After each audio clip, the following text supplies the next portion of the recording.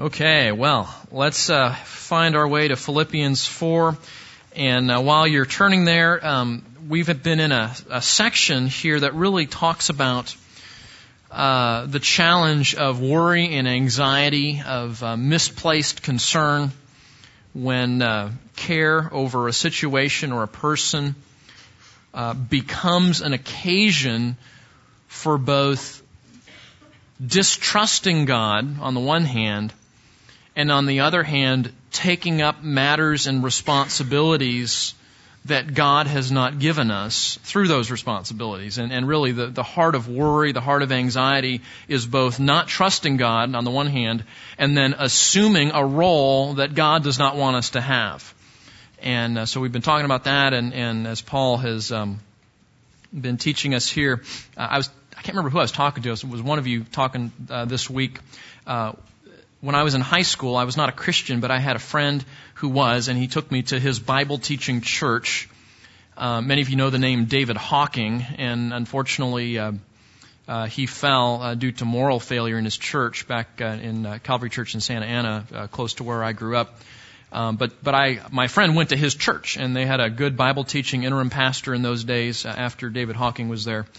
And I will never forget sitting. My brother and I used to go, and it's huge church. I mean, it holds several thousand people, and we'd go to like the back row, like the very, very back, and we'd hide behind the camera guy. There was this pole, they had the camera there with the camera operator. We'd kind of hide there. We'd sneak in and we'd sneak out. But God began to work on me in those days, and one of the pastors was teaching on the issue of anxiety and worry on this text. And it was so profound to me that someone would teach the Bible in both a way I understood, because I didn't typically understand sermons, and then the second thing was that it was relevant to me. It had something to say to me that I could walk away and go, I can do that if I want to today, right? And I'll never forget what he said about this text. He said, looking at Philippians chapter 4, verses 6 and 7, he says, it starts with anxiety, it ends with peace, and stuck right in the middle is prayer. And I thought that's a pretty good summary of where we've been, and thought that was a good outline that he employed last time. Well, we find ourselves today in the section that follows in chapter 4, verse 10 and following. So let me read it to you, and then we'll just jump in with both feet here.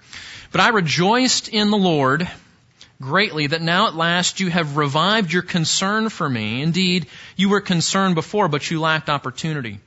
Not that I speak from want, for I have learned to be content in whatever circumstances I am.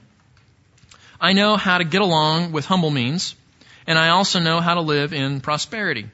In any and every circumstance, I have learned the secret of being filled and going hungry, both of having abundance and suffering need. I can do all things through Him who strengthens me. Okay. We're going to have to hurry to get through this today, but we'll see how we go here. I've even got show and tell, so we've got extra stuff to talk about. So let's jump right in here, okay? Talk about contentment. This section is really about contentment, and I want you to see that if anxiety and worry and fear and that thunderstorm that happens in your head and in your stomach when there's something bothering you, if that's kind of this end of the spectrum, then where God wants us to be is in a place where we are praying, as we've seen, we are thankful, we have peace, we're dwelling on things, thinking on things that are true, and that leads to this glorious state called contentment. Contentment is valuable. Contentment is, if you could bottle contentment and put it on the shelf at Walgreens, you could retire. And so could your kids and your grandkids and probably your great-grandkids. Okay? Contentment is one of those commodities that it seems like everybody is pursuing. And nobody can quite figure, well, not nobody, but most people can't quite figure out how to get it. And I want you to see in our text that Paul says, I've learned the secret. You see it there? He's learned the secret. Now, I hope you're as eager as I am to hear what this secret is. So we'll get to that in just a moment. But let's kind of set up the context. Let's first of all look at the occasion for contentment. because this is really in the same discussion of worry and anxiety and peace. It's very logically flowing into this next part here.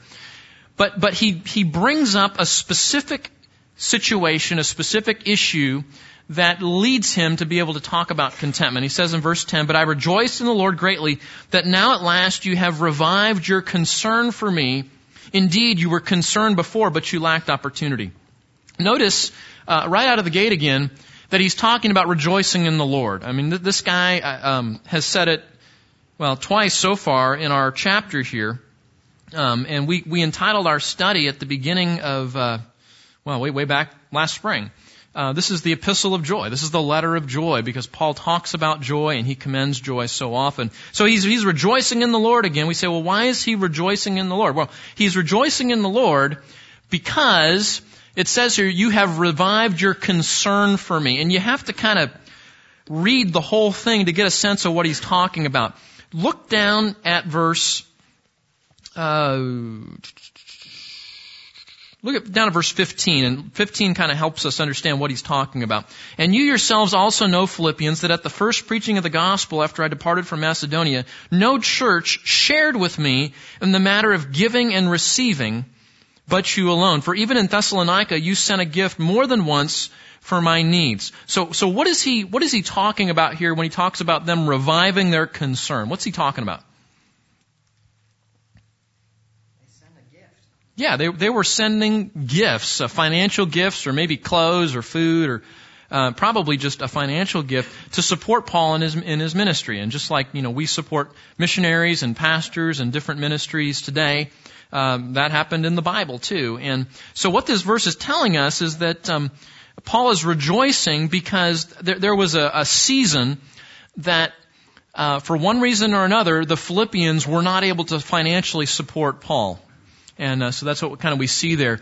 The Philippians recently sent Paul a financial gift following a season where they were unable to give. Now notice, the text tells us here, looking back at verse 10, indeed you were concerned before, but you lacked opportunity. So he's not saying, hey, you guys used to support me, and then it was like, you forgot about me, and so then the gifts stopped, and then all of a sudden recently we thought, we got to start helping our friend the Apostle Paul again, and so then the gifts started returning. That's not the situation. The situation was they had always been concerned for their friend Paul, and you remember at the beginning of the book, he talks about how these guys have participated in the gospel ministry from the first day until now. So the Philippians were there literally from the beginning of Paul's ministry, and as such occupied a place that was near and dear to his heart, and likewise he to them.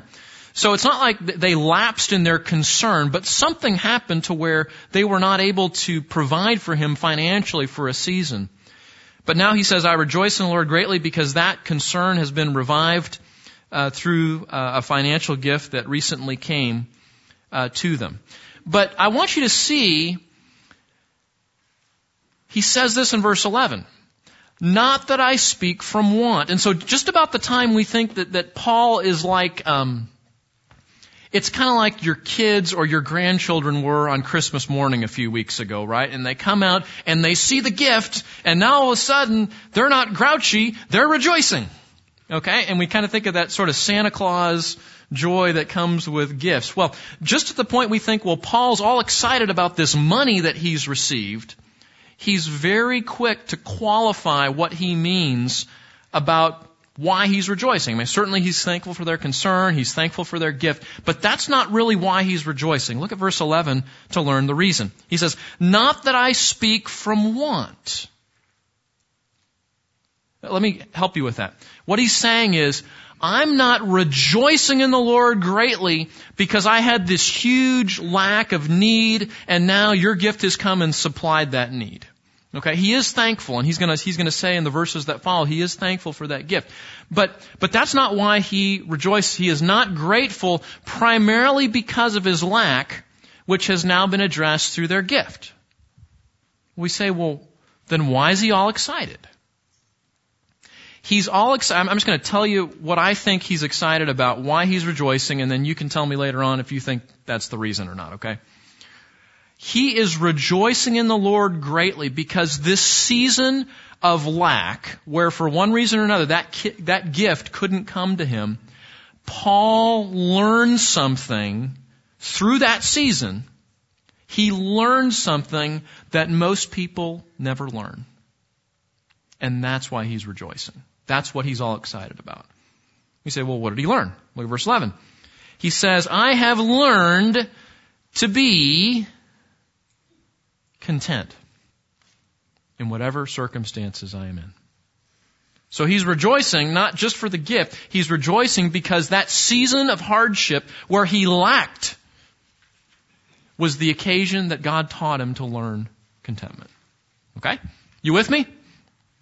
So far so good? Okay, we got to keep moving again. Let me give you a definition for contentment. I mentioned I have show and tell here. Whenever I can bring show and tell, I like to do that. There are 2 books, and I listed them on the bottom of your notes, that I know the last time I was up here, I told you needed to read a biography, and you do need to do that. But while you don't need to read one book at a time. You understand that, right? You can have stacks, and that's okay, at least in my mind. I have 2 books that are life-changing books. I mean, they really are helpful. And they're old. I'll warn you, they're old. They're 17th century books. And as my men's group knows, that sometimes that can be some tough sledding. But we've had a good laugh or two over some of the archaic language, trying to figure out what people are talking about. But Jeremiah Burroughs, The Rare Jewel of Christian Contentment. Have any of you read that? The Rare Jewel of Christian Contentment. You're working on it? It's tough, isn't it? This one's tough. My other favorite book is called The Art of Divine Contentment by Thomas Watson. Watson's a little bit easier to read. Now, I know Curtis, and I know, it's all relative. Curtis is laughing at me because we just finished a Watson book, and there were some hard parts to it. He's actually a little bit easier to read as a writer than Burroughs, but these are both excellent books. And you understand that a book is a lot like anything else in life. Often what you put into it determines what you get out of it. And sometimes to gain real spiritual value from books, you have to work at it a little bit.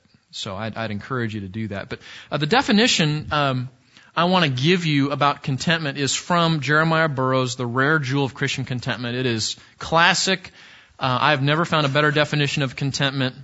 I think in the Warren home, you guys had to memorize this, right, a few years ago? This book so struck Greg one day that he was handing out cards with this definition on it because it was so cool. This is what Burroughs says is contentment, okay? Christian contentment is that sweet, inward, quiet, gracious frame of spirit which freely submits to and delights in God's wise and fatherly disposal in every condition. That's pretty good, isn't it? And some of it you may have trouble a little bit with, but let me just kind of exegete the definition there. Christian contentment is a state of your soul. That's why we read Psalm 42 when he says, "Why are you in despair, O my soul? Why have you become disturbed within me?" That word disturbed means disquieted. Disquieted. In older times, Christians called anxiety and worry having a disquieted soul. Okay? And I like that. That's a good word. So the flip side of that, the solution to that is having a quiet soul, a quiet heart. And you know what that is. There's a contentment, there's a peace. Your mind's not racing, your blood pressure and pulse rate aren't escalated. You're quiet inside. You're quiet. And then sort of the functional part of his definition is that contentment comes when we're submitting to and delighting in the circumstances that our Heavenly Father has put us in. That's pretty good, isn't it? And we could spend the whole time just talking about the definition, but I hope that whets your appetite a little bit to go buy one of these books. I think at least one, maybe both of them are in the bookstore. Okay, so that's a definition for contentment. That's what we're talking about. Now, what I want you to see from our text, by the way, Watson's book, before I leave Watson's book, Art of Divine Contentment, this is, it's a short book. It is how many pages we got here? 131 pages, so pretty short. It's an exposition of Philippians 4, verse 11, basically. Okay, so Puritans, you think Pastor Terry and I do long sermons, we kind of go slow. The Puritans were the kings of that, but it's worth every word on the page, in my opinion. Okay, so let's make some observations from our text here, okay? What are some observations we can make about contentment? Because Paul says, I'm rejoicing greatly, I'm thankful for your gift, I'm thankful for your concern, but that's not why I'm rejoicing. And you understand, don't forget the big picture here. Paul is where? He's in prison. And what's going on in Christendom in this day? What's going on? What's starting to happen to Christians all over the place? Persecution and suffering and affliction.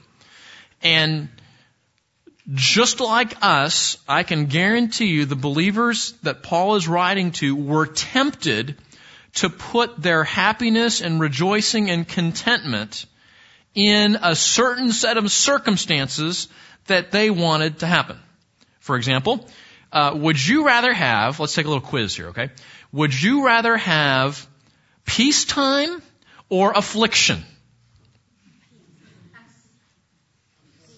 Okay, good. No like masochists here. That's good. Would you rather have health and obedient children and financial provision, or illness, sickness, disobedient children, and want in finances? What would you rather have? Okay, right. So that's what we do. And you know what? There's nothing wrong with that. But here's the secret. Here's what Paul says was so valuable that he learned. There is something more to contentment than just circumstances that you prefer. And that's what's so valuable that he learned here, okay? So let's make some observations here. And note how this is so great pastorally type stuff. He takes the occasion of their gift and their concern, and he's thankful, but he uses it as a springboard to help them to see where their joy and contentment should come from. And it's not when, financial provision abounds. Observation number 1. Contentment is a learned state. Will you see that with me? First of all, contentment is a learned state. Look at verse 11. Not that I speak from want, but I have learned to be content in whatever circumstances I'm in. So let me explain that to you. You don't fall out of bed one day and learn contentment. You don't walk into the office one day or walk into your house one day or jump into your car today and the wiffle dust from heaven falls on you and you go, wow, I'm a contented person. It's something you have to learn. And most of us have walked with the Lord enough years now to understand this. Most of the things that are valuable in the Christian life are not things that just automatically come. Now, some of them are. And our conversion is all of God. It's all His work. It's all His doing. It's by grace through faith alone. But once we come to know God, God begins to work in us and through us, and we get this wonderful privilege of participating in what God is doing. But most of the things that are valuable in the life of the believer are things that we have to learn, things we have to work at, things we have to, by God's grace, develop. You guys will laugh at me.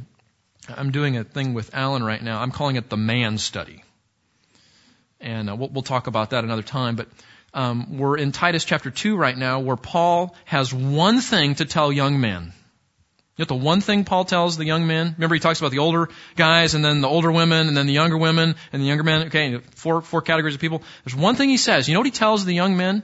You got to keep it simple for guys. You can't have a big long outline. You got to kind of keep it simple.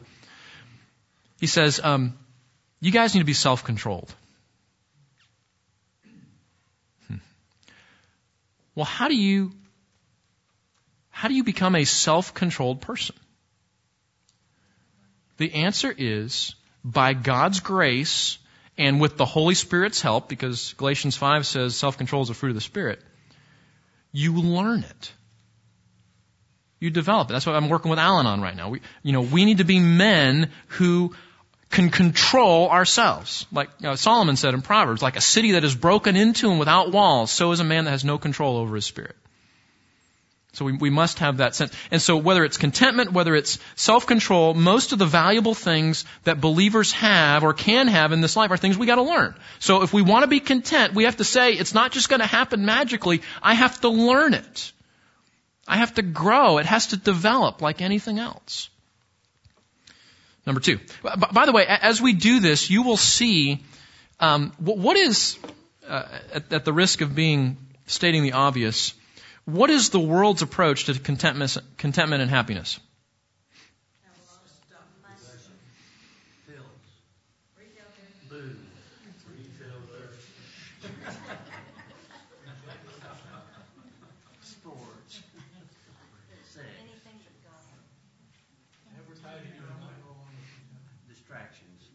You're proving my point. Okay? Thank you for doing that. Looking for contentment in all the wrong places. And God loves people enough that He will never allow them to be satisfied in anything other than Himself. Right? That's because He loves us. Because He knows if I make my life and my contentment about a relationship or a financial bottom line or a piece of stuff right? Ultimately that fails. You can have the perfect spouse, and that person is still a sinner. You can have a lucrative investment portfolio, and you die, and you can't take it with you. Right? You can enjoy health now, but guess what? You're going to die of something. And God loves us enough to remind us of that. So contentment is something you have to learn. And you know, in the culture, I'm sorry, I keep going on bunny trails here. In our culture, contentment and the desire for it is totally become a marketing technique. That desire is capitalized upon by people that understand most people want contentment. So if we can convince you that you can get it by buying something from them, we're going to do it. You know, I watched a football game yesterday, and about 38 times someone exhorted me that if I just had a new truck, I'd be content. Yeah, and a beer in the truck, right? Yeah, well, yeah. They try to separate those, but you know, we went to the Ranger game with the kids for the first time a few months ago, and I think I told you the story before. My kids had never been in an environment where public drinking was really obvious. And so they're looking, I remember Alan looking at me, he's only got this look of fear on his face like, Daddy, I'm surrounded by beer. You know, just kind of like freaking out. And the advertisement for, you know, it was Budweiser or Bud Light or Miller, I don't remember which one it is, but it was something like, you know, let the good times roll and there's this association that buying and drinking our beer brings you the good times. And there's such a close association between enjoying sports and drinking that you almost don't even think about it, right? Well, what is that? It's capitalizing on this idea that we like to be content, we like to be happy, and they've convinced a whole bunch of men, mostly, that you gotta have their beer to have that, right? Doesn't last very long, because then the next Sunday when the football game comes on, you gotta do it all over again. But okay, end of bunny trail. But my point is that this is all over the place. In fact, a great conduit for the gospel is recognizing that everybody wants this. And they're pursuing everything in the world to get it, and all those things are failing. And that's why the gospel is so wonderfully valuable, because you can, if you're getting to know that person well enough, you can find the thing in their life that they're looking for contentment. And I can guarantee you that it's failing in some way. And there's a platform for the gospel. Okay? All right, end of rants here. Number 2. Contentment is possible in any and every circumstance. I think the most valuable thing that we learn here is that the Bible says, now watch this, the world's approach is contentment is connected to some circumstance. Okay? So if you're convinced that a relationship with that special someone is how you're going to be happy. See, there's a connectedness, okay? You're happy when you got the relationship, or health, or finances, or stuff, or, important things. We want our kids to walk with God, don't we? We want our kids to be believers and to love Christ and to do that. And when they don't do that, it grieves us, and it should grieve us. But the Bible's saying even something that's that important should not say it like this. Contentment is not conditional on your circumstances, even godly circumstances. Now, that's profound, and no advertiser in our country wants you to know that. But it's true. You can be content in whatever circumstance you're in. So, look at what he says. He says, not that I speak from want. I have learned to be content in whatever circumstances I am in. Isn't that amazing? How many people do you know are content in whatever circumstances they are in? That's a rare thing, isn't it? That's why it's called, my little plug here, I'm trying to sell you something, aren't I? That's not good. I'm just cutting off the branch that I'm sitting on here. It's why it's called the rare jewel of Christian contentment. Because who lives like this? Who talks like this? Who says, that sweet, inward, gracious, gentle frame of spirit that freely submits to and delights in God's wise, fatherly disposal in every condition? Who talks like that, let alone lives it? It's rare. But he says, I've learned to be content in whatever circumstances I'm in. Just a footnote. If you are trying to minister to somebody that is grieving, that is anxious, that is troubled, that are struggling, that are discouraged, one of the best things you can tell them is that, and the reason they're all those things is because they're looking for the happiness or contentment in something else, and that's just fallen apart. One of the best things you can tell them is, I've got good news for you. You can have contentment, and that contentment will never be taken away from you by your circumstances. Someone comes and their marriage has fallen apart, and all their hope is in their spouse changing. And I get the chance to tell them, and maybe you've told them, you know what? Even if your spouse never changes, you can honor God, you can be at peace, you can be content because you have Him. And what this verse is saying is your contentment is not wrapped up in some particular circumstance that may or may not happen. And that's why the psalmist in Psalm 42 is saying, why are you in despair, O my soul? Why are you disturbed in me? Because he's let his circumstances so overwhelm him that he's lost sight of the one who really gives contentment. And he's slid over into this camp that says, I can't be happy unless this happens. So contentment is possible in any and every circumstance. And then he sort of expands on that. Contentment is not dependent upon circumstances. Verse 12, I know how to get along with humble means, and I also know how to live in prosperity. In any and every circumstance, I have learned the secret of being filled and going hungry, both of having abundance and suffering need. Now you understand what Paul's talking about here. He's saying, I've learned to be content whether there's dinner on the table or not. And maybe there's a couple of you, but for most of us, that's never been a situation for us. So something as simple as daily food and clothing. So we're thinking, man, I can't afford cable TV. Persecution. Yes, it's persecution. I'm suffering. I'm being afflicted. You understand that this is true persecution and suffering here, right? This is he lacks basic things to live. And he's saying, I've figured out the secret of learning to be content in any and every circumstance. I love that. Any and every circumstance. Does that cover everything? So we say, well, what's the secret? How did he learn it? Here it is. Ready? Contentment is possible because of Christ's empowerment. Contentment is possible because of Christ's empowerment. And this is one of the most popular verses in Christendom. I can do all things through Him who strengthens me. The NIV translates the antecedent there so you know who he's talking about. I can do all things through Christ who strengthens me. Now, I've said this before, I'm going to say it again. We get in all sorts of trouble when we take verses out of context. Because, speaking of sports, there are lots of people that think that this verse is about winning football games.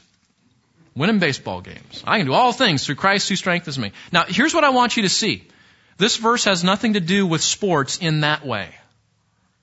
Because by context, when he says, I can do all things through Christ who strengthens me, what he's saying, do all things, in this context means to be content in all circumstances. That's what it means.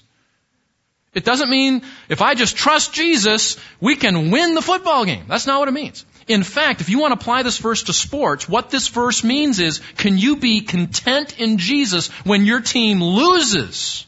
That's how it applies to football. When you go home and you don't make the playoffs. Again, that's where this verse really has something to say about sports. So watch this. Jesus' empowerment, I can do all things through Christ who strengthens me, is not some, get out of jail free card that says I can do wonderful, amazing things because I have Jesus. What it means is, in whatever circumstances God has sovereignly seen to put you in, Jesus will provide what you need to be content and happy in that circumstance. That's what it means. That's what Burroughs was talking about, this wise fatherly disposal in every condition. Submits to and delights in God's wise fatherly disposal. Now, lest we lose sight of the context,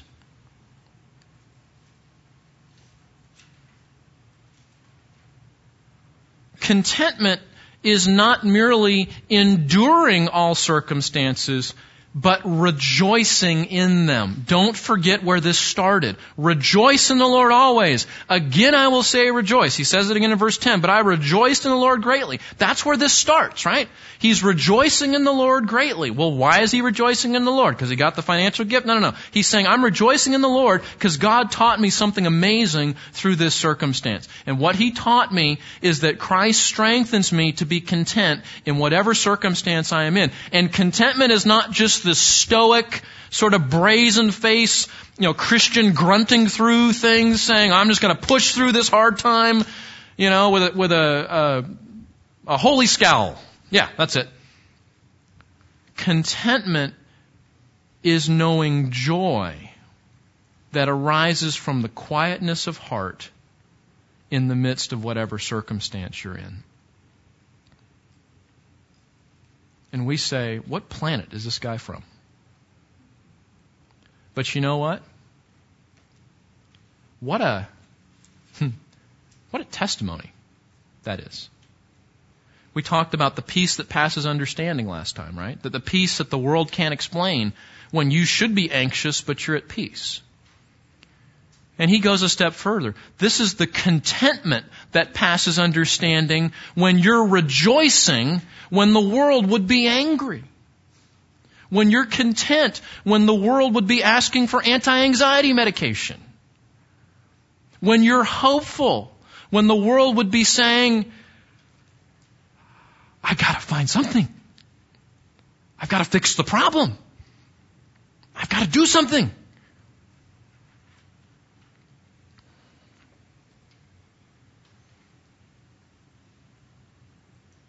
Because Christ empowers in every situation. And notice the empowerment is not just to be okay. The empowerment is not just to endure. But by this verse is mostly about the joy that Jesus gives you in your circumstances. That's mostly what it's about. So, this is from Watson. Evidences of contentment. And maybe how do you know when you have this? And I'll tell you what, I cannot do any better than this. Okay? So I'm just going to read this to you. How do you know? This chapter is called How a Christian May Know Whether He Has Learned This Divine Art. Number 1, a contented spirit is a silent spirit. He does not have one word to say against God. There is a sinful silence when God is dishonored, His truth wounded, and men hold their peace. This silence is allowed sin. And like when Wes was talking about, someone's going to pull the plug on a baby, okay? That would be what he calls here a sinful silence, because God is dishonored, His truth wounded, and men are holding their peace. Okay, that's not a good type of silence, is what he's saying. But here's the holy silence. The holy silence, There is a holy silence when the soul sits down quiet and content with its condition. So we know that we're living in this text when our souls are quiet in whatever the condition we're in. A contented spirit is never angry unless it is with himself for having hard thoughts of God. Number 2, a contented spirit is a cheerful spirit. Contentment is something more than patience, for patience only denotes submission. Contentment denotes cheerfulness. A contented Christian is more than passive. He does not only bear the cross, but he takes up the cross. He looks upon God as a wise God, and on whatever he does as in order to achieve a cure. He not only submits to God's dealings, but rejoices in them. He not only says, the Lord is just in all that has befallen me, but he also says, the Lord is good. He who is contented with his condition does not lose his spiritual joy, and indeed he has that within him which is the ground of cheerfulness. Number 3, how do you know when you've achieved this contentment? Well, Watson's helping us here. Number 3, a contented spirit is a thankful spirit. I love this. A gracious heart spies mercy in every condition. A gracious heart spies mercy in every condition. So how do you know if you're content? When in the midst of your hard circumstance, you can see the multitude of mercies that God is bringing you in that condition. When you can see those things. Others will bless God for prosperity, but this person blesses him for affliction. Thus he reasons with himself, am I in want? God sees it as better for me to want than to abound. God is now dieting me. He sees it as better for my spiritual health sometimes to be fasting. Therefore, he not only submits, but is thankful. The malcontent is ever complaining of his condition. The contented spirit is ever giving thanks. Oh, what height of grace is this? A contented heart is a temple where the praises of God are sung forth, not a sepulchre wherein they are buried. A contented Christian is the greatest straits as his heart enlarged and dilated in thankfulness. He often contemplates God's love and election. He sees that he is a monument of mercy, and therefore he desires to be a pattern of praise. There is always congratulatory music in a contented soul. Number 4, when a person is content, no condition comes amiss to him. So he says, a contented Christian can accept anything, whether want or abundance. A contented Christian knows how to come to terms with any condition, like we see in Paul. The contented Christian does not seek to choose his cross, but leaves God to choose it for him. He is content with both. He is content with both for the kind and the duration. A contented spirit says, let God apply what medicine he pleases, and let it remain as long as it will. And I know that when it has done its cure and eaten the venom of sin out of my heart, God will take it off again. And the last thing he says, he who is contented with his condition will not run into sin to rid himself of trouble. That's a good test. You know you're content when you're not willing to sin to change your condition. If God does not open the door by His providence, they will break it open and wind themselves out of affliction by sin. A contented Christian is willing to wait for God's leisure and will not stir until God opens a door. If you're following the Bible reading plan, I'm doing the one where I'm in Genesis right now, and in Genesis 16, 17, somewhere in there, Sarai goes to Abraham and says, how's God gonna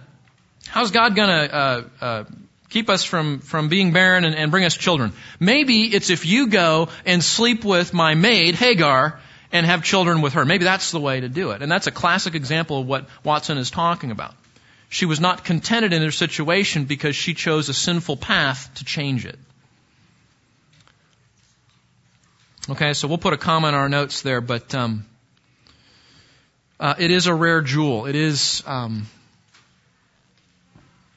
rare thing to learn contentment. But what we see right here is that God provides us what we need to do it and to live in light of what we've learned. So we will come back next week and continue our discussion there.